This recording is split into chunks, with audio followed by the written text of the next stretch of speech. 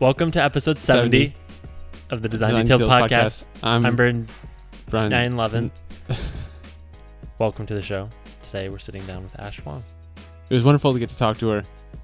Before we get into the episode, we just want to thank our sponsors for this episode. Surprise, surprise, Dropbox. Dropbox is a fantastic service that Brian and I both use at Sidewire, at Facebook. We use it for spec. We use it for our personal lives. We use it for communicating with people across the world seamlessly. Dropbox has been on a mission lately to help people work better together, especially designers. They've been building in more and more file type previews. They've been building in more and more tools, like they have a way for you to work together, kind of Google Docs-ish, in Microsoft Office, which, if you've seen Microsoft Office, that is a huge program. The fact that they got it to work that cleanly is just remarkable. They're working really hard to help make collaboration easier with tools like Mailbox, Dropbox Notes, Hackpad, Pixel Labs, all these tools built around collaboration. And they're all about supporting the community through shows like this, through events. We can't thank them enough for being interested in helping create more things for our community. Go check them out at Dropbox.com, and thank you once again to Dropbox for sponsoring the show. Our second sponsor, back again, Icon Finder, the best place to find icons for whatever design project you are working on.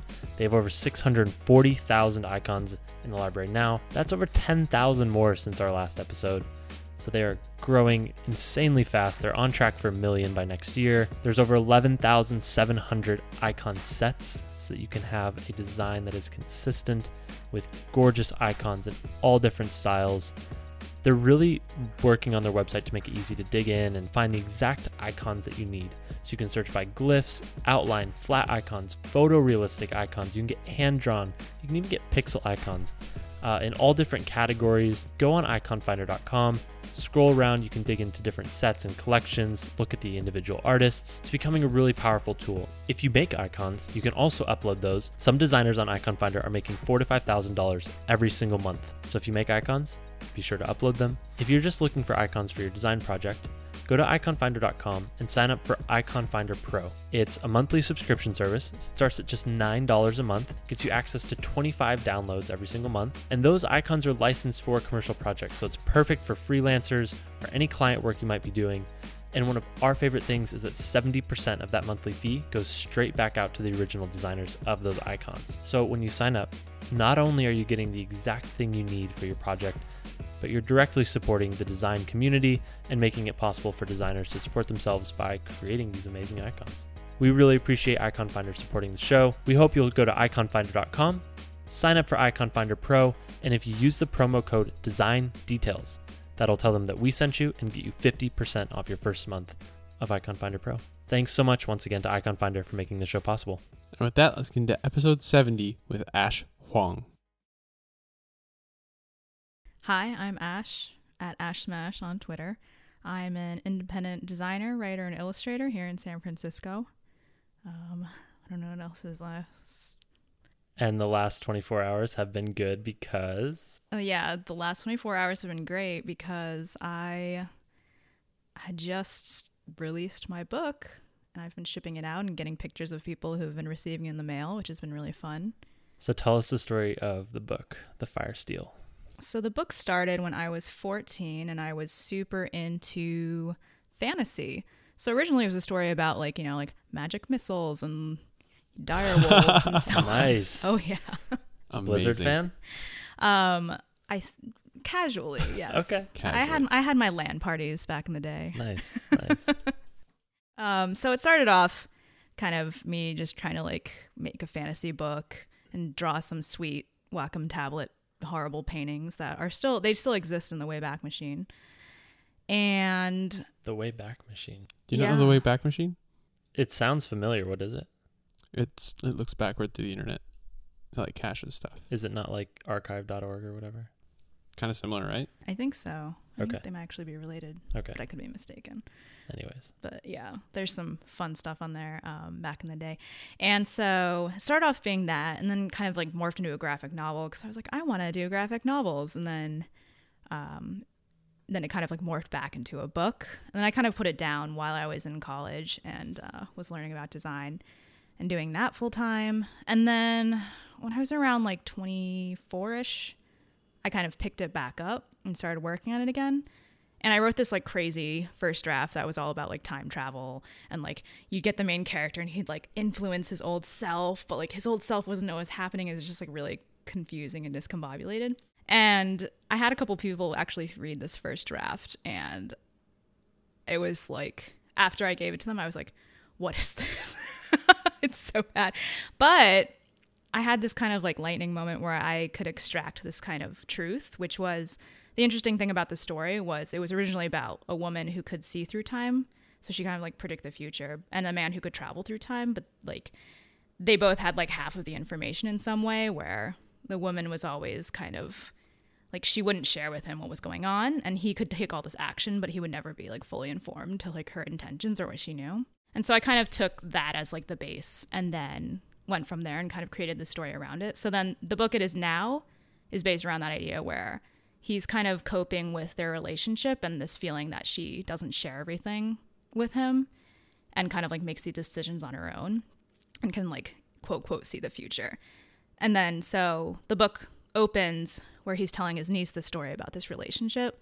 And it starts off in like ancient Greece, then in Camelot, and then like moves up through time as he deals more and more with the situation. Can I ask how you came to pick the story back up? Because I find one of the hardest things is like to rejoin an old project. Yeah, I think the major impetus, it would always be kind of like in the back of my head, because I really liked the characters, even though they were like changing all the time. And I think what it was I just read this like amazing book, and I'd forever been telling people are always like, oh, like I want to be a designer. I'm like, just put in your 10,000 hours. And they're like, shh, they're like, stop. And I was like, no, anyone can do it. You just have to learn the rules and practice really hard. And then I found myself reading a book, and I was like, maybe I should write a book. And I was like, no, I'm not a writer. I'm a designer. And then I was like, gotcha. I was like, challenge accepted. So it kind of reincarnated that way. But also I think this like relationship between two people where there is this idea of like someone has the information and someone doesn't, whether it's true or not, that feeling, I felt like I saw it a lot in my relationships and saw it a lot in other people's relationships, that it felt like something that was like sticky. Sticky? What do you mean by sticky? I don't know. It just kept coming up. I'm kind of like... That's a big driver for me too. Yeah. When things keep popping back up. Yeah. There's like some serendipity. And as much as like the woo-woo, like the universe is going to give you stuff and like all of that, I think there is some interesting idea of like, if you keep seeing the same pattern over and over again, there's something there probably to explore. I think it's interesting that you said, I'm not a writer, I'm a designer, and then took that as a challenge, because one of the things I hear very frequently from developers is, I don't know, I'm not a designer. Yeah. How did you decide to make that a challenge for yourself? I mean, some of it is really, it feels like magic, but a lot of it is just like practice. It's actually really like athletic in some way. And so if muscle memory? Exactly. And so if you really believe that it is just magic and not everyone can do it, like some of the magic is ironically kind of lost, I think, where it is this like learnable thing that you can always get better at, and that your life influences. And so I don't know, it was kind of like a challenge to myself, where it's like, if you really believe this to be true for other people and for you, like if it's true, like the world is really awesome because you can like always learn what you need to know. I think Steve Jobs had some quote about this. I'm gonna like totally misrepresent him, but he said like, you know, there's this moment when you realize that everyone's kind of like a normal person and that like everything is kind of achievable. It kind of changes how you can look at the world, which I really like. Now that the book is out, what's the next challenge? So I realized once the Kickstarter was done, I was like, yes, like it's over. And then I was like, oh, this is just the beginning. Because there's like all this marketing I have to do. I want to see it in bookstores, so I have to like go on foot and like harass people. I have to, like, hey, have you read this book? Put this on your shelf. Yeah, I'm like, hi. And then there's like, oh God, another one, because I'm sure people come all the time. But so there's all those challenges, and getting the book to the people who I think would enjoy it is going to be an interesting puzzle. Can we talk about the Kickstarter for a bit? Oh, yeah. I am so intrigued by what makes Kickstarters successful. So maybe you can share a little bit about like how you approached it, and in terms of telling the story and getting people interested in what you had to say. Yeah, the Kickstarter was really involved. I had been doing a lot of like research and reading about Kickstarters, and everyone will tell you, they're like, oh, it's like a ton of work. It'll basically be your full-time job while it's running, and like there's just so much work. And so I picked up a lot online. Thank God for the internet. Thank God for the internet. But yeah, there's like some tips that were like, oh, don't offer too many rewards. There's this great post about, I don't remember who it was, but he was doing a poster, and it was like one of those type posters, and like he spent like every dime, even though he raises like exorbitant amount of money, just because the rewards, like he did like t-shirts and all these other things. So they were like, just do like very basic rewards. What were your rewards? So my rewards were an ebook, the book itself, signed book, a notated book, a front row seat to an event that's this Saturday, and like a private reading. A private reading? Yes. How much do you have to pay to get that? You had to pay $1,400, and only one person bought that. Was there anything unexpected that happened in terms of like as the Kickstarter got going, things you didn't expect? I think what's been unexpected is kind of afterwards. And I kind of suspected that people are really erratic with their internet usage. But kind of after the campaign ended, like as soon as it ended, I got all these notes that were like, wait, you were running a campaign? I was like, yeah, it's for 30 days. They were like, what? And it's just like, and even now, like I get emails that are like, oh, I just realized I can download the book. It was like years ago. Not years, but like a couple months. But just because like Unroll Me like hid all the notifications. And so it was just like, I realized it's like really hard to get in touch with people in a mass like public way. And actually one of the tips that they had on Kickstarter like blogs and stuff, they were like, you need to like individually email people and like really get out on the trail, which was like did you do really that? Interesting. I did a little bit, mostly to people who had previously like read the book or like expressed interest in it. I didn't go too far deep in that, kind of as an experiment just to see how it would go if I didn't do anything. And so this whole thing was like kind of an experiment because I'd never run a Kickstarter to this magnitude before. I'd done like a smaller one for this cookbook that I did with a couple of people, but never to this magnitude where I was just like doing everything by myself. So it's kind of an experiment. How much time did you spend on the design of the book itself? Because you are a designer. I imagine that was like the visual appearance, a big chunk. Yeah, the visual, the way you set the type on the cover, even the colors, the dimensions. You mentioned of the book. typesetting in the video too. Oh yeah. Like talk a little bit about that process of designing your own book. It's funny because I do think that everyone's always like, oh, it's like hardest to design for yourself. I think that's definitely true. It was a little easier in this case because it was like a story, but it's funny because I started designing the covers like years ago, and I was like, oh, I'm just gonna make like 25 covers. You know, like it's nothing. Just like throw them out there. Was it always called the Firesteel? It was not. There were many names. When it was a very young book, it was named Antiquity Falls because it was a fantasy book. And then it became Redsport. Was Antiquity Falls a location? Nope. It just meant Okay. nothing. I just had to ask. A fantasy book. Got it. Yeah, I actually have no idea. I still own the domain though, and it like redirects, but yeah, that was a very Just long in time ago. case. Just in case that one person who knew me and I was 14 and wearing chains on my pants, somewhere to go. Wow, you've changed. Okay, where did you grow up? I grew up in Connecticut. Okay. Yes. That is like the least chains on pants place I would have. Oh, I know. I think that's why the chains on pants appeared. You Is that where you wanted have to go for your private reading? Sort of. I guess so. Yeah. I guess that's what's going to happen. Were you a rebel growing up? I kind of thought I was, and I think for where I was living, I looked like a rebel. I like dyed my hair pink and things like that. But I mean, when I think about it, it was kind of like a safe rebellion. I was always like a safe rebel where like I never did anything dangerous. I think like the most illegal thing I've ever done is like graffiti a basement somewhere in like an abandoned building. Otherwise I was just like, oh no, get a teacher, like help, you know. So it's kind of interesting. I mean, that's the nice thing about, I think, being in a relatively like privileged environment and being like young, and you can kind of just like do these things, and like everyone's just like, oh, like there goes those kids. You can be a rebel without having to be a bad kid. You can Yeah. be a rebel without a cause. So back to the book. You were saying that some people think it's hardest to design for yourself. Oh, yes. And so it's funny because as I was designing the covers, since I was doing it while I was writing the book, which is really weird. That's like a weird experience, I think, when you're like designing the cover for this book, and it's still like changing. So the first covers were like kind of insane. There's one that's like faux neon light, it looks like Miami Vice a little bit, and then like some like kind of like unresolved geometric ones and some more abstract ones. But as I actually started getting the book tighter, the covers started getting really tight, and so they started being like really interesting, if not always correct. They would have like better typography and like all these things. So describe the cover you landed on and why that is perfect for the book. So I definitely wanted to get across this idea of like dreaminess and nostalgia, but also this kind of like inner turmoil or conflict. And so that's kind of where there's like this blue and red gradient on the cover. And that kind of comes from this like, you know, like warmth and cool, where you're kind of like some things you forget that are like farther back in your memory. And then some things are more immediate. So that's kind of like the hotness of the red. And then I tried a bunch of photos, and some of them were like less successful or more successful. There's one that like was like, oh, this is like the cover to The Great Gatsby. And it's like, oh no.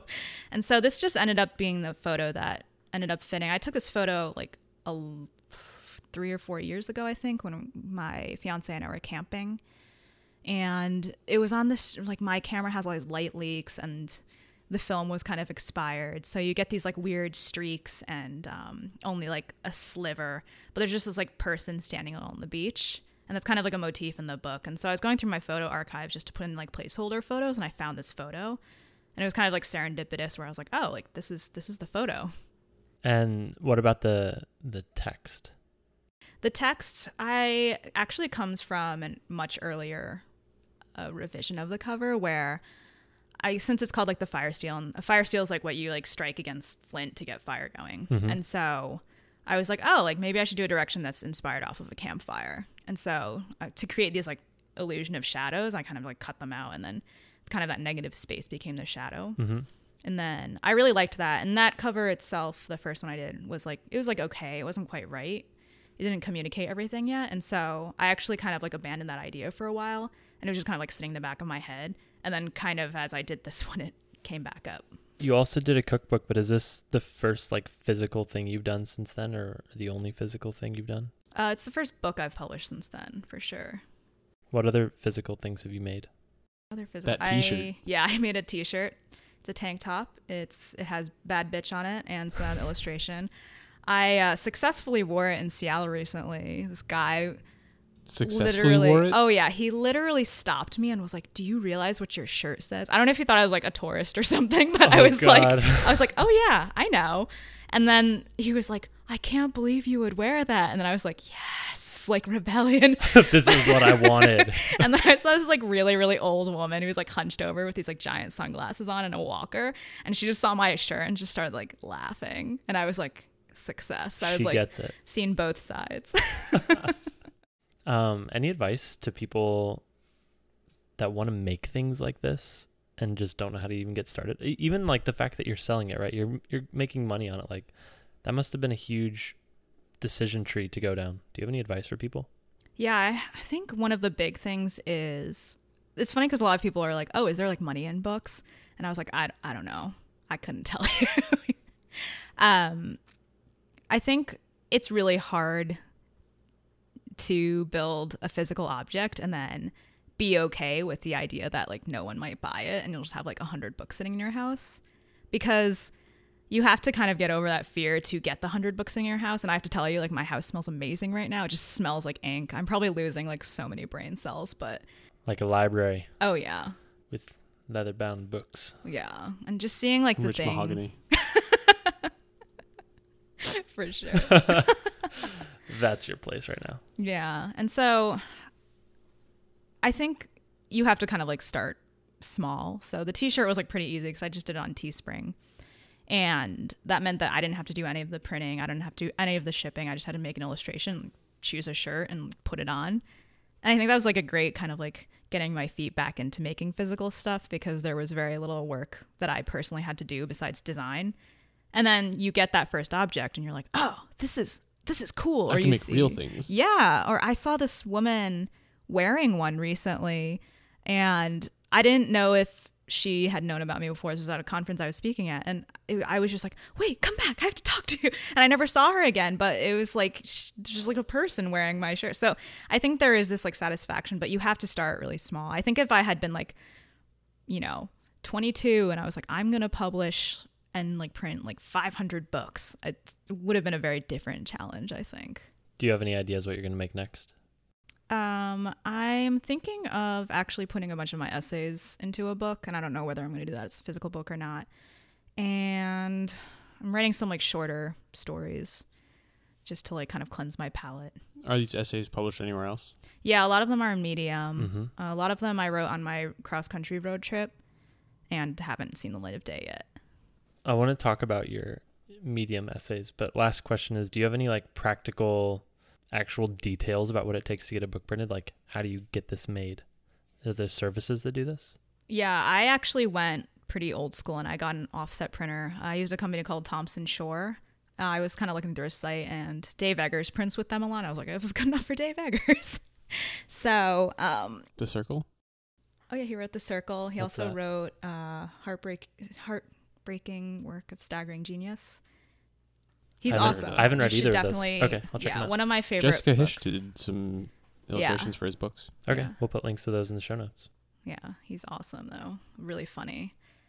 But yeah, I kind of looked at a bunch of services, which were I used like CreateSpace, like Lightning Source, all those things for drafts. Okay. So when I was like, I felt like I had like a good enough draft, I would print it as like a book, as like a really cheap plasticky looking book, and just read through it. And then I'd be like, oh, this feels more like a book. So I can kind of like judge it more like I would judge someone else's book. Rather Yeah. than reading it on like 8.5 by 11 Yeah. loose leaf. Yeah. But this was definitely where like having a print background came in handy, because I could I knew like how to do bleeds and how to set files up and knew all the nitty gritty. And so that can be a little hard if you don't necessarily have a print background, but I think it's pretty learnable. Yeah. Can we actually start there about your background just as a Oh, designer sure. in general?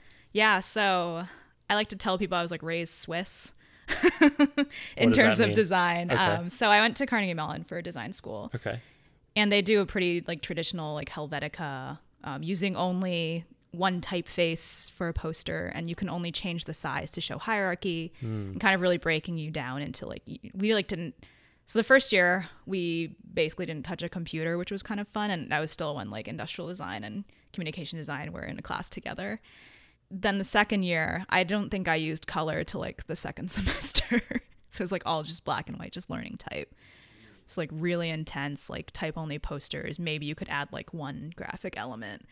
And so it was like pretty rigorous in that sense. And yeah, I remember this moment when James Victori came to visit, and he kind of like gave us this like talk, and he was like super rebellious. You know James Victori? Yeah. Yeah, he's amazing. But he was just like, oh, like, you should be reading poetry, like write everything down. And I just remember when he left, everyone just like rebelled after like all this, like only using one color and like rules. And then like James Victoria came in and was like, no, like fuck the rules. So it was kind of amazing. Cool. And then Yeah. what? And then I left school. There was a recession, so that was fun. And Good times all around. yeah, I ended up moving here, and I got a job at a digital agency called Code and Theory. They do some awesome work. Yeah. Yeah, Code and Theory is fantastic. Yeah, they're really good. So I learned a lot there. How did you land I didn't that? know you were there. That's amazing. Yeah, long ago. How did you land that connection? I basically just was calling people at this point, and no one wanted to hire because everyone was like firing people and like horrible stories about like laying off whole teams. And I just called them, and they're like, yeah, like if you come to San Francisco ever, like let's have an interview. And so I got out there. I was like, hello. And so Did you fly out just for that interview? yeah, I actually flew out without a job, and I was like, I guess if all else fails, I'll just try to be a barista, even though I probably won't be very good at that job because I have a horrible memory. Oh But my gosh. yeah, I was kind of just like, well, the worst that can happen is I fly out here for a while, I don't find a job, and then I have to like go live with my parents again.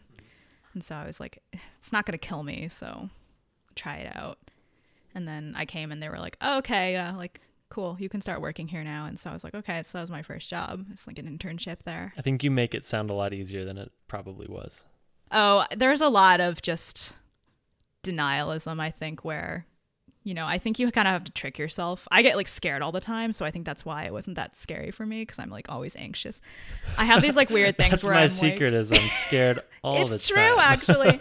It's like, I don't know. It's like the Hulk, but Just terrified. I don't know. Like, that's 'cause the trick. I'm always angry. I'll be like walking down the street and I'm like holding my phone, and there'll be like a great Ash smash. 40. Yeah, that's Ash. You discovered my Was it a Hulk secret. joke? Seriously? It just rhymed. It's very hard to say though. Actually, Ash people Smash. will be like, Miss Ash Smash. Smash. I know that's not your real name, but Ash Mash. Ash Smash. Anyways, you're walking around holding Oh your yeah, phone. and like you'll see like a grate like 20 feet away, and I'm like, I'm gonna drop my phone and it's gonna bounce into the grate and just like perfectly fit through the slots and be lost. Like, This sounds like crippling anxiety. it is kind of. How do you deal with it? I think it's like I've just learned to just be like, that could happen, but it won't. I've got a pretty so- good grip on this. Yeah, I was like, just put it back in your pocket. It's going to be fine. And so I don't know. I kind of developed this system where, you know, you like feel the fear and you're like, okay, the fear is real, even if the situation is like bonkers, like an air conditioner is not going to fall on you as you're walking, etc. It could. It could. That's the thing. All these situations, like, they've happened before. Like those, like, you know, those like springy doors next to restaurants that you like walk on, they like spring a little bit, and like you're always afraid they'll like fall Springy open. doors? Yeah, it's on the sidewalk. Those like Oh, yeah, yeah. yeah. Yep. That go down into the basement. Yeah. Yeah, the diamond plate. Yeah, things. yeah, exactly. I'm always like, oh, like, you know, someone has gone through one of these. I just don't know who. I'm actually kind of scared. Yeah. So it's just like, you know, I think it's just like being conscious of all that happening is just like you're scared of it, but then you just have to keep living. So I used to always think about that stuff. yeah. Like, that's such a weird concept to me, because if you think about like what the chances are of that happening, they're so like microscopic that Oh yeah. why do people even consider this? Oh, I know. I think it's just like an overactive imagination thing. Yeah. I could totally see Or that. you watched all the Final Destination movies. I've never done that. You haven't watched those? No. Have you, Ash? I've watched the first one. Okay. So you know what I'm talking Oh about. yeah. Devon Like- Sawa's greatest hit. Mm. People always give me crap for like driving close behind like trucks with like logs or whatever. Oh, yeah. Oh, that is I a will major fear. never do that, ever. God. It's a bad way to go. That was Final Destination 2. Oh. Spoilers. The intro is terrifying. If you ever drive a car, don't watch it because you will not want to drive a car again. Okay, we got off track. So Okay. you're in San Francisco. Yes. You have your first job out here. Yes, I had my Now first what? job, and yeah, there was this point where I've always been curious about being independent, I think even in school, and so it was always this kind of like weird itchy thing that I wanted to do. And so By be independent, you mean Like in a work Freelance. sense? freelance. Yeah. so Okay. not be tied to a company. And so Not tied to the man. yeah, the man.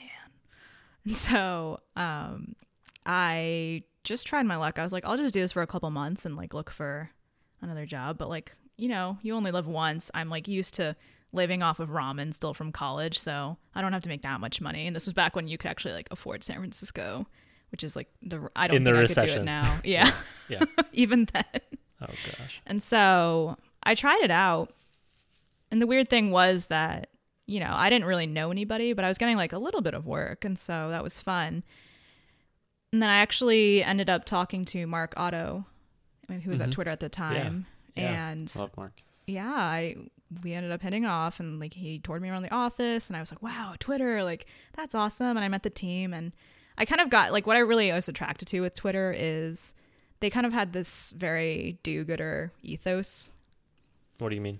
So it was very much like they sincerely believed that what they were doing was valuable and like helpful for the world, and like, you know, they were like helping spark revolutions and all these things. And I think they say that a lot less publicly now, but they concentrate a lot on like media and like what's happening now. But at the time, I think there was this really What year was it? this was 2000, I want to say 12. Yeah. It's a little while ago. But yeah, like, I don't know. And I met the team and everyone was really just like very, very into the mission.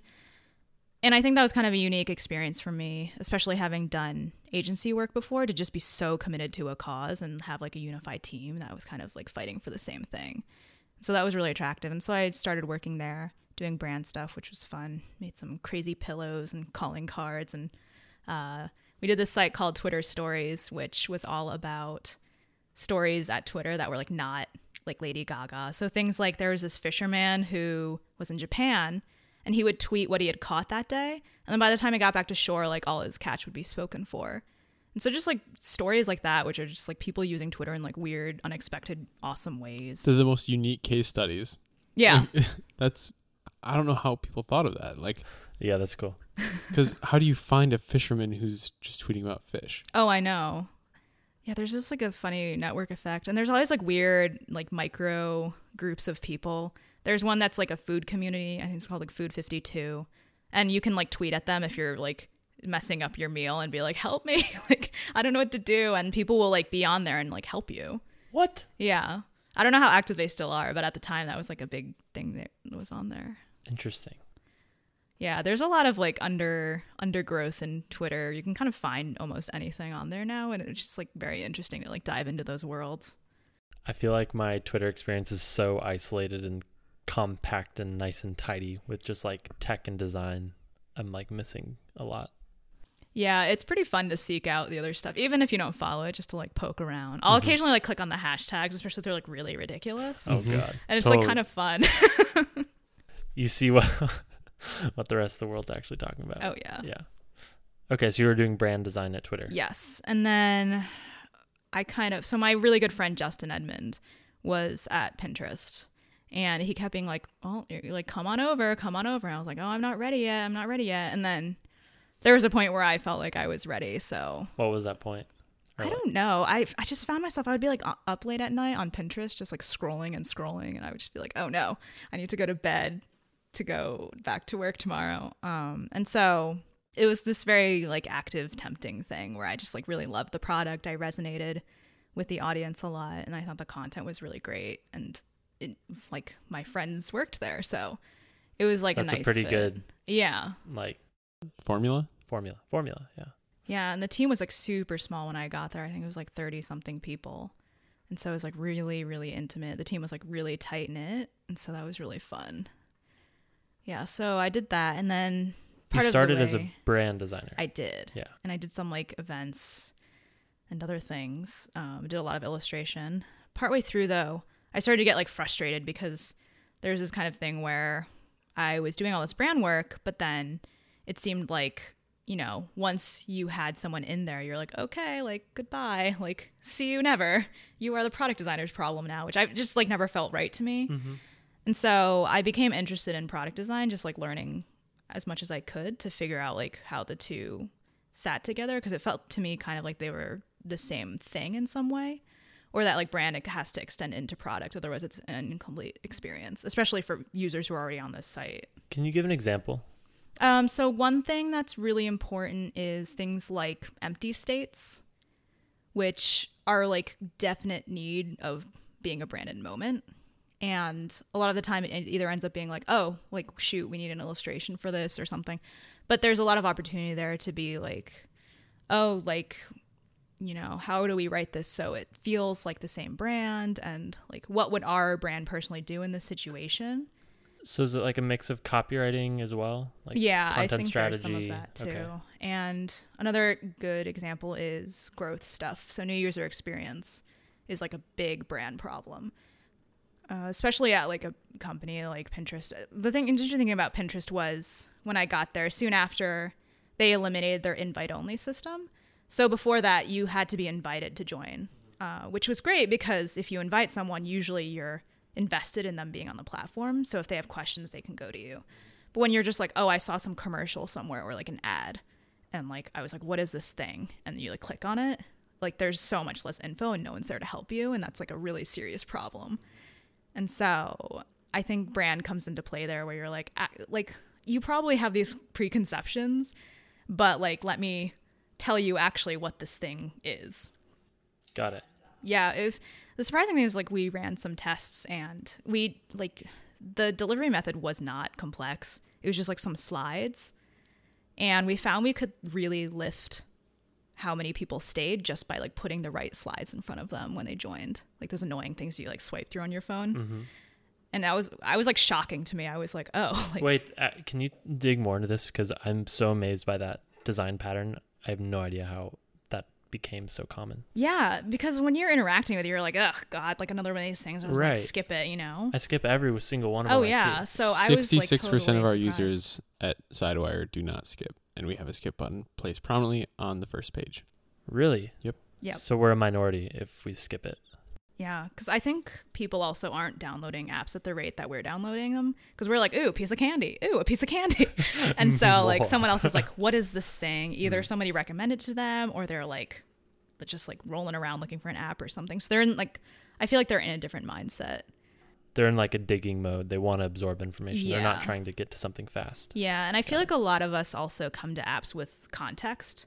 Because they'll be like, oh, you got to get this new app. It has this like new interaction that we like. And it's like, oh, okay. And like, what is it? And it's like, oh, okay. It's like Tinder for dogs. And you're like, okay, got it. But other people are like, I don't know what this is. I don't know why I have this. Like, yeah. let me figure it out. It's like, oh, it's going to tell me. And so there's this expectation of like, what are you? And so you guys found huge lift by just adjusting those walkthrough slides. Yeah. And so it's pretty interesting because I recommend to a lot of people now that if they want to experiment with how their story is playing out, that just to like do a simple test like that and just see, like to change the story a little bit and like explain their product in a different way and just like see what happens, if that makes a difference. Do you remember any specifics that stood out that seemed to work really well? We tried one, I remember, that was really story based. It was like, so-and-so went down to this and did that and then that. Which still got a little bit of a lift, but it wasn't as drastic as, you know, there was a certain one that explained the product in a pretty like linear way, but still it had a story. It wasn't like discrete objects. We had one that was like, this is what this is that, and that's that. But this kind of was more purpose-based, where it was like, this app is mainly for, like, for example, it's like, this app is mainly for like discovering stuff. And so like, this is how these things support that. And so yeah, I think it's different for every company, but Did it take long to reach statistical certainty? yeah, I think it was like a week or two of running the test, and like it was just Okay. so drastic that we were just like, okay, like turn that on for now, and then we'll like figure the next step out. So was it one thing at a time, or was it a bunch of options at a time?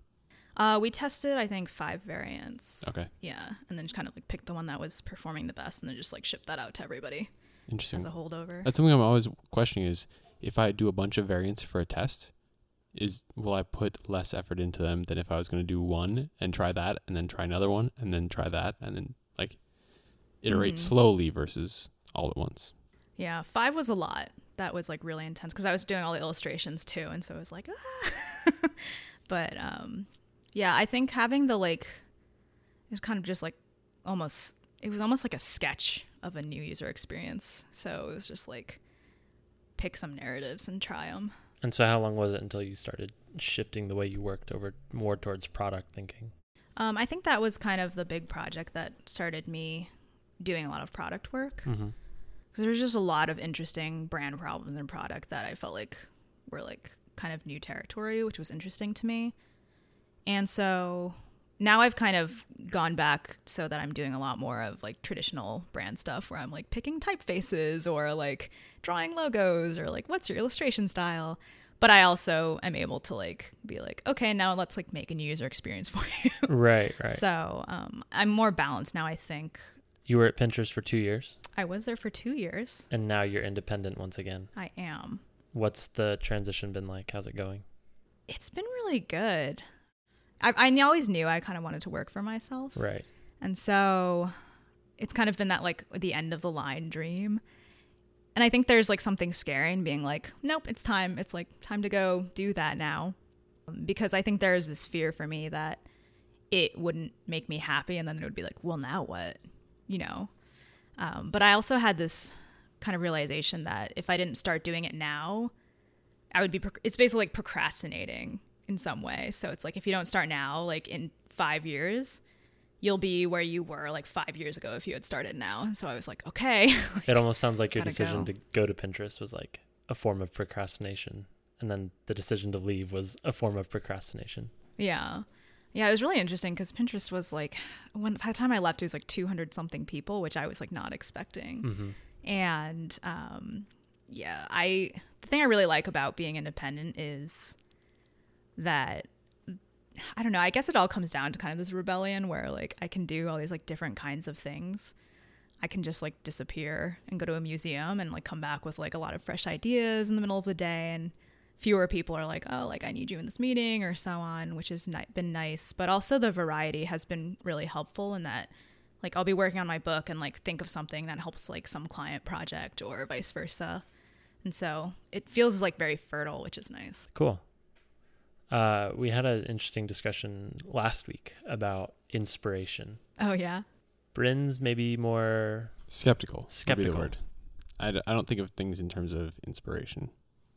I'm interested in where you're going with this. I'm curious your thoughts on inspiration, because you said, you know, you can go to a museum and come back with ideas. Like, where do you get inspiration from? Is it off screen, out in nature? Or like, how do you even think about inspiration? Is this a thing for you? For reference, the conversation we had was about like going out in nature or wherever and finding something completely unrelated to any given problem and using that to go solve a problem later. Whereas I'm like, okay, I have this exact problem. I'm going to search out a solution right now. So it's a little bit more pragmatic, and I think of it more as a research than inspiration. It's funny because I think I'm kind of in the middle there, where I think I'm a hoarder. Like I'm seeking out a lot of new experiences a lot of time, and I kind of just like put it in like a little box and like file it away somewhere.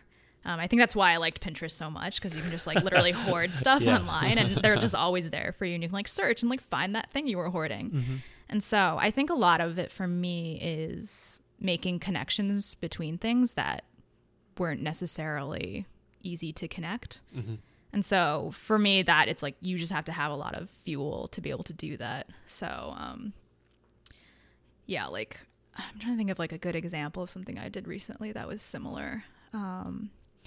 I worked on some illustrations for Sequoia Capital, and the concept was it was for an event called Sightlines. And I had been thinking about these books that I had seen a while ago, just these like gorgeous like geometric drawings.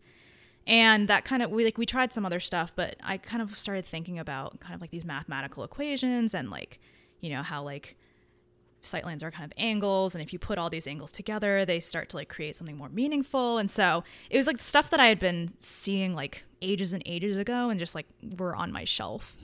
And so the inspiration was not immediate. I think immediate inspiration is a lot harder. But I think it's just like you just have to have, for me, I just have this like library in my brain that I pull from, and I'm like, oh, this is like a good metaphor for that. Or like, oh, I'm really into knitting right now, and like, let's make this like poster like a cozy sweater. And so that's been my thing. And I think going out into nature for me, I try to go into nature a lot, but it's more like defragging the computer and like condensing everything back down and just like digesting, and less so for inspiration.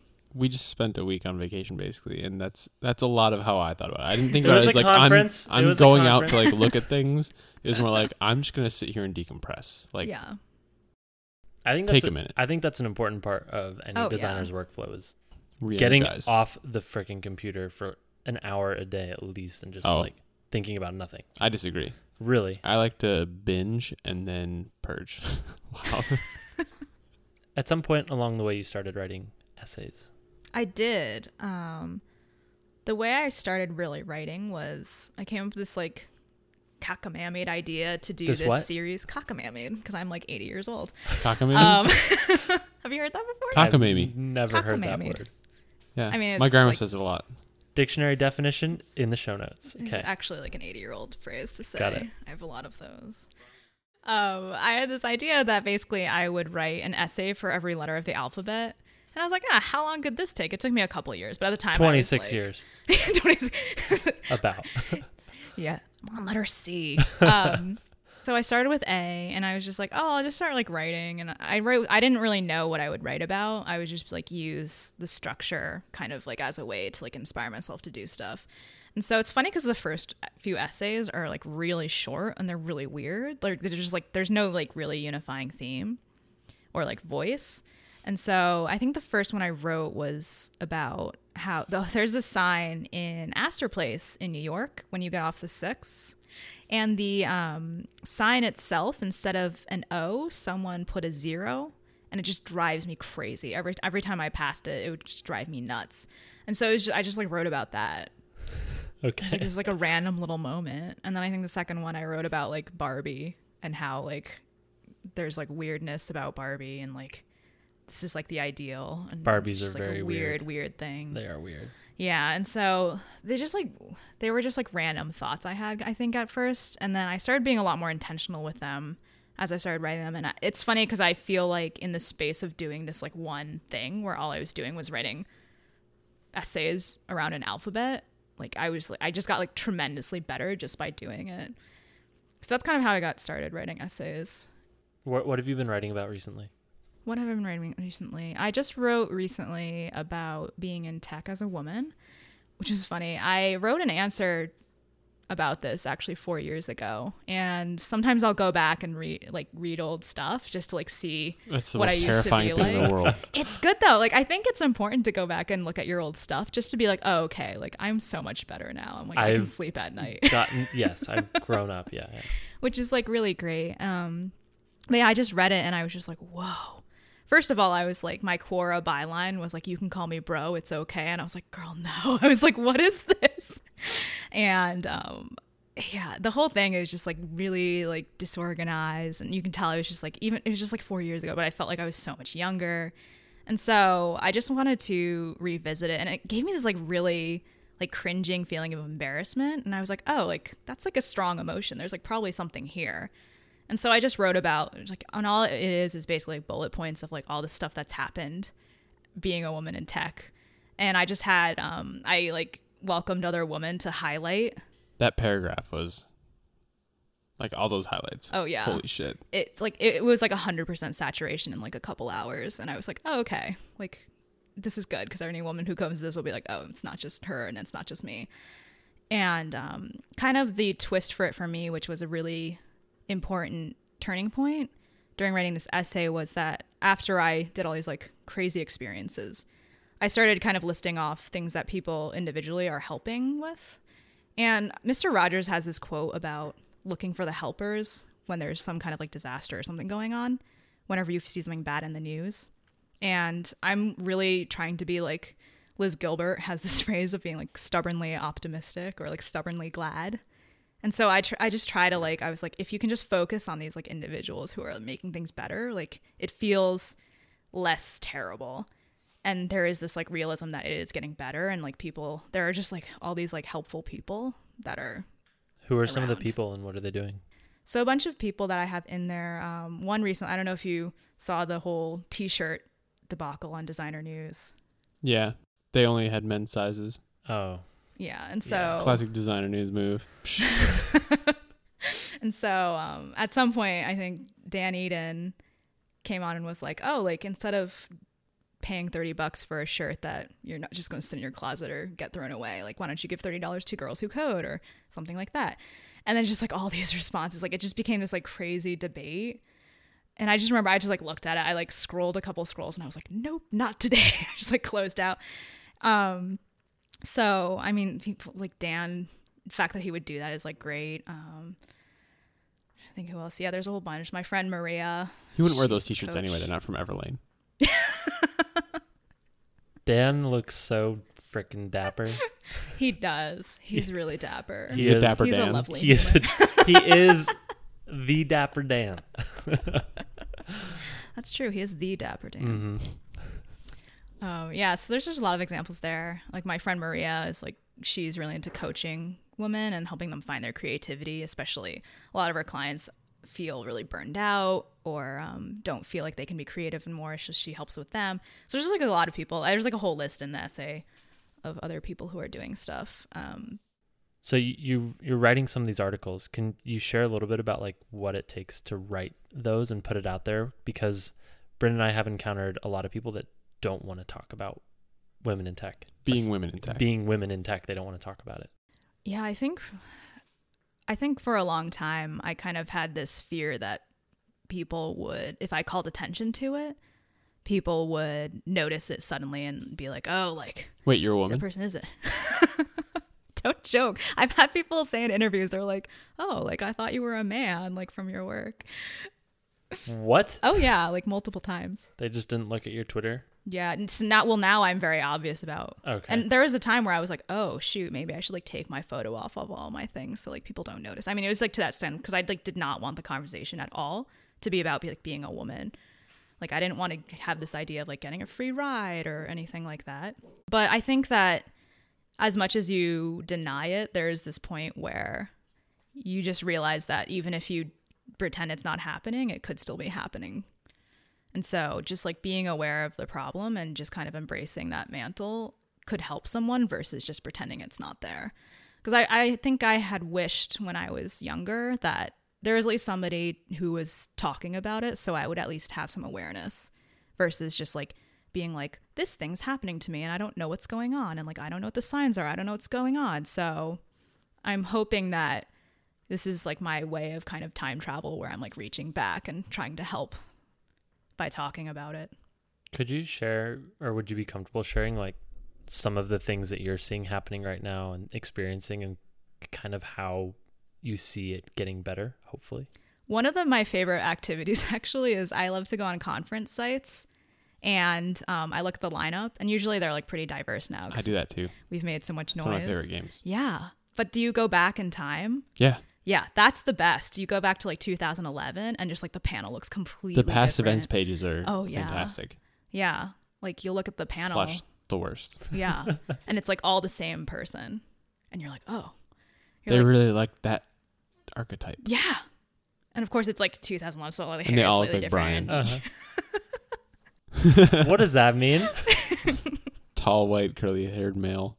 Yeah, so that's like kind of a game I play. And I think that it's gotten better so quickly and that like making all the noise actually works. And so I don't know. I think it's nice that we've been talking about, even though like discussions get heated and people get angry and like things happen. But I think the people get angry on the internet? No way.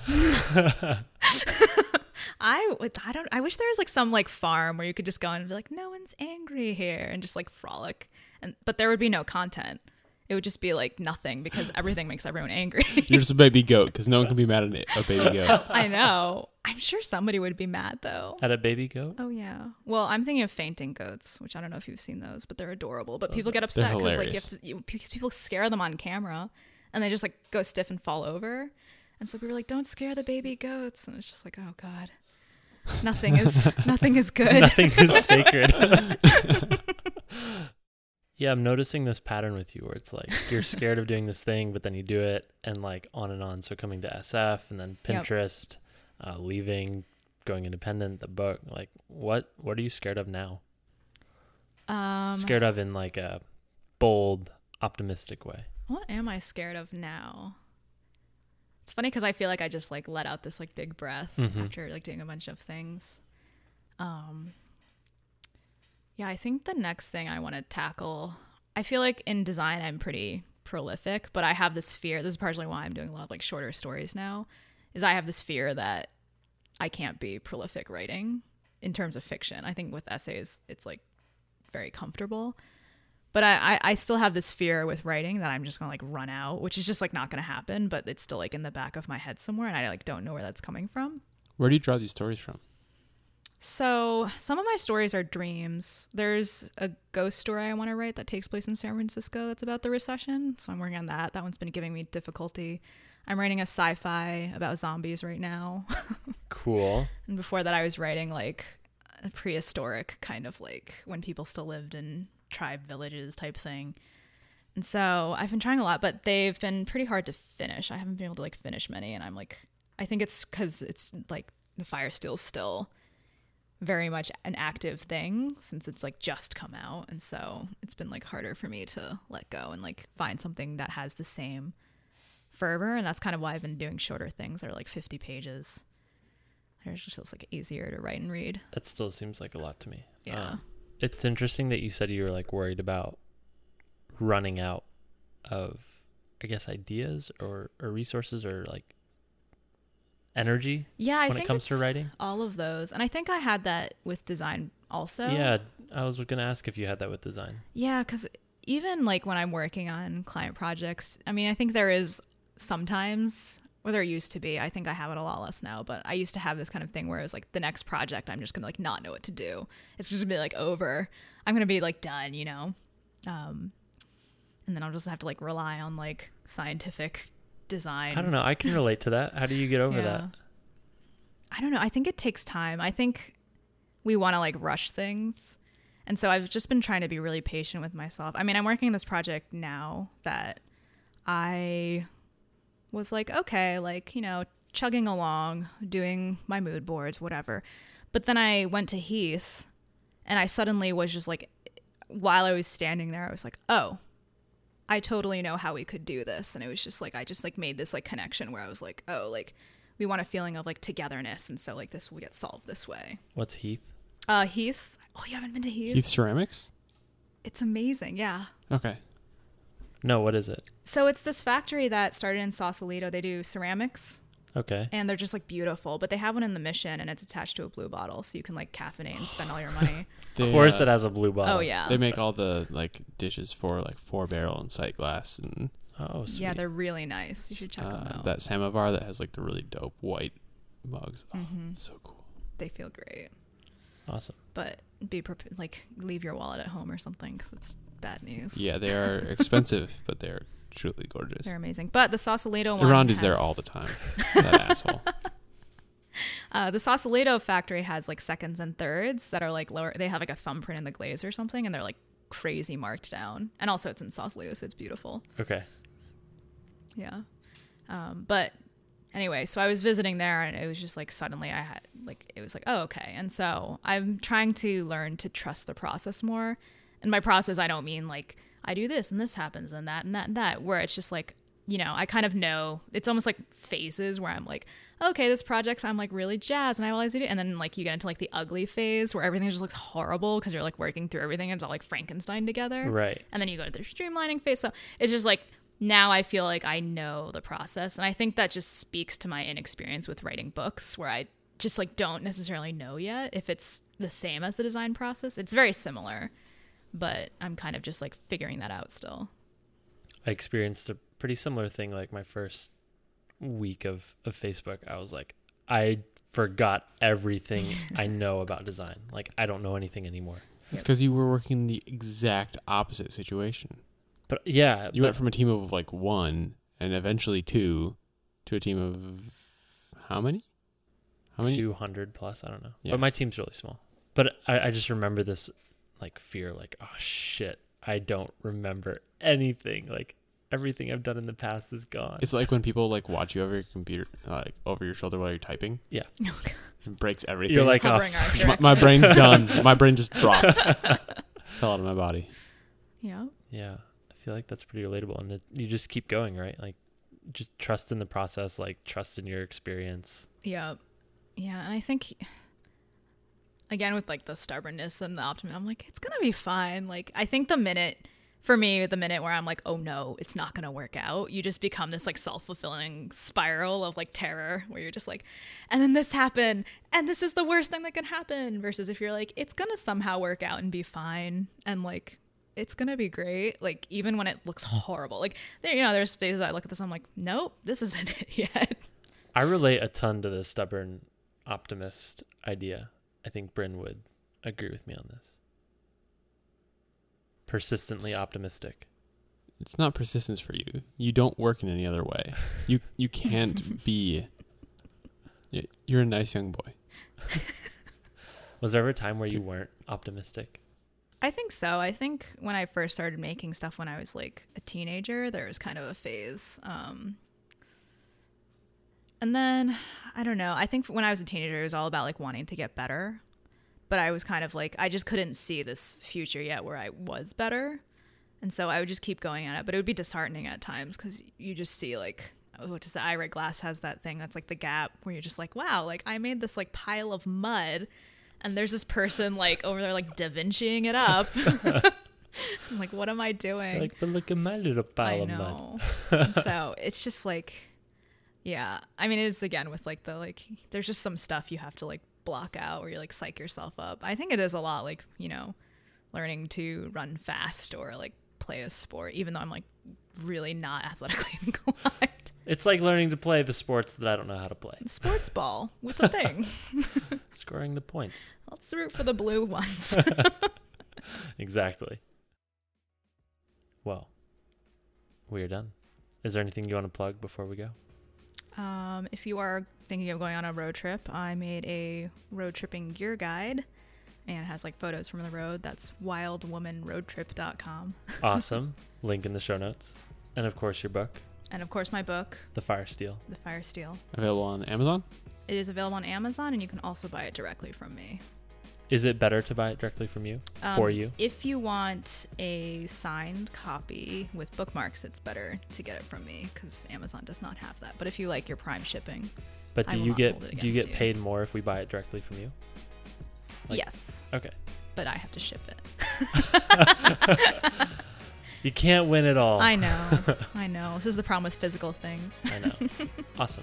Okay. Ugh, real world. Gross. That's why we just look at our screens all day. Well, thank you so much for taking the time to come up and chat. Very much appreciated. Thanks for having me. It's been fun. Cool. Thanks, Ash. Thank you for listening to episode 70. As always, we super appreciate it. Ash was an incredible guest. Also incredible, our two sponsors for this episode. First up, Dropbox. As always, they're an incredible syncing tool. Help you stay in touch. They'll help this episode get from here, where we're recording it at Brian's apartment, to my house, where Sarah will be editing it and mastering it and shipping it out to you. It's responsible for more stuff than you even know. We use it for all of our design work. We use it for all of our stuff at Spec. We use it for collaboration across the board. It really is the best way to handle it. We're so grateful to Dropbox for helping us make this show a reality week after week. Thank you once again to Dropbox. Go check them out at dropbox.com. Our second sponsor, as usual, Icon Finder. It's the largest source of premium icons on the web, perfect for any design project you might be working on. There's over 640,000 icons in their library. They come in all different kinds, styles, shapes, formats. It's going to work in any software you're using, whether that's Sketch, Photoshop, or Illustrator. You can add your team members and collaborate with your team. And they have a service called Icon Finder Pro, which gives you bundled access to these icons. Sign up, use the promo code Design Details, and that'll tell them that we sent you and get you 50% off your first month. Huge thanks once again to Icon Finder. Thanks for listening. We'll see you on Wednesday.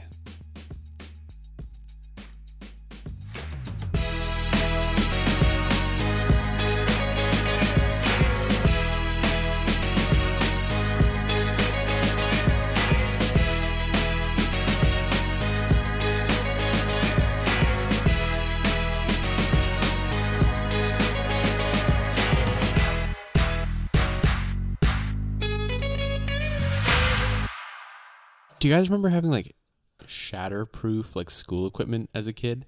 No. Like beakers Like and stuff? like the rulers and like pencil cases and whatever, they'd say shatterproof on them. I thought that meant they couldn't break. So I Did was you like, experiment? Did you gravity test these? I would just like try and destroy them. I'd be like, they can't break. It's no big deal. What was the I think I goal? was just, I don't know. I thought it was really fun to try and smash stuff. Sounds about right. Yeah, that sounds pretty normal. I was just really weak, so I thought it was real. Turns out it's true. Bryn could not break a dang thing. Even a ruler. True-ish. True-ish.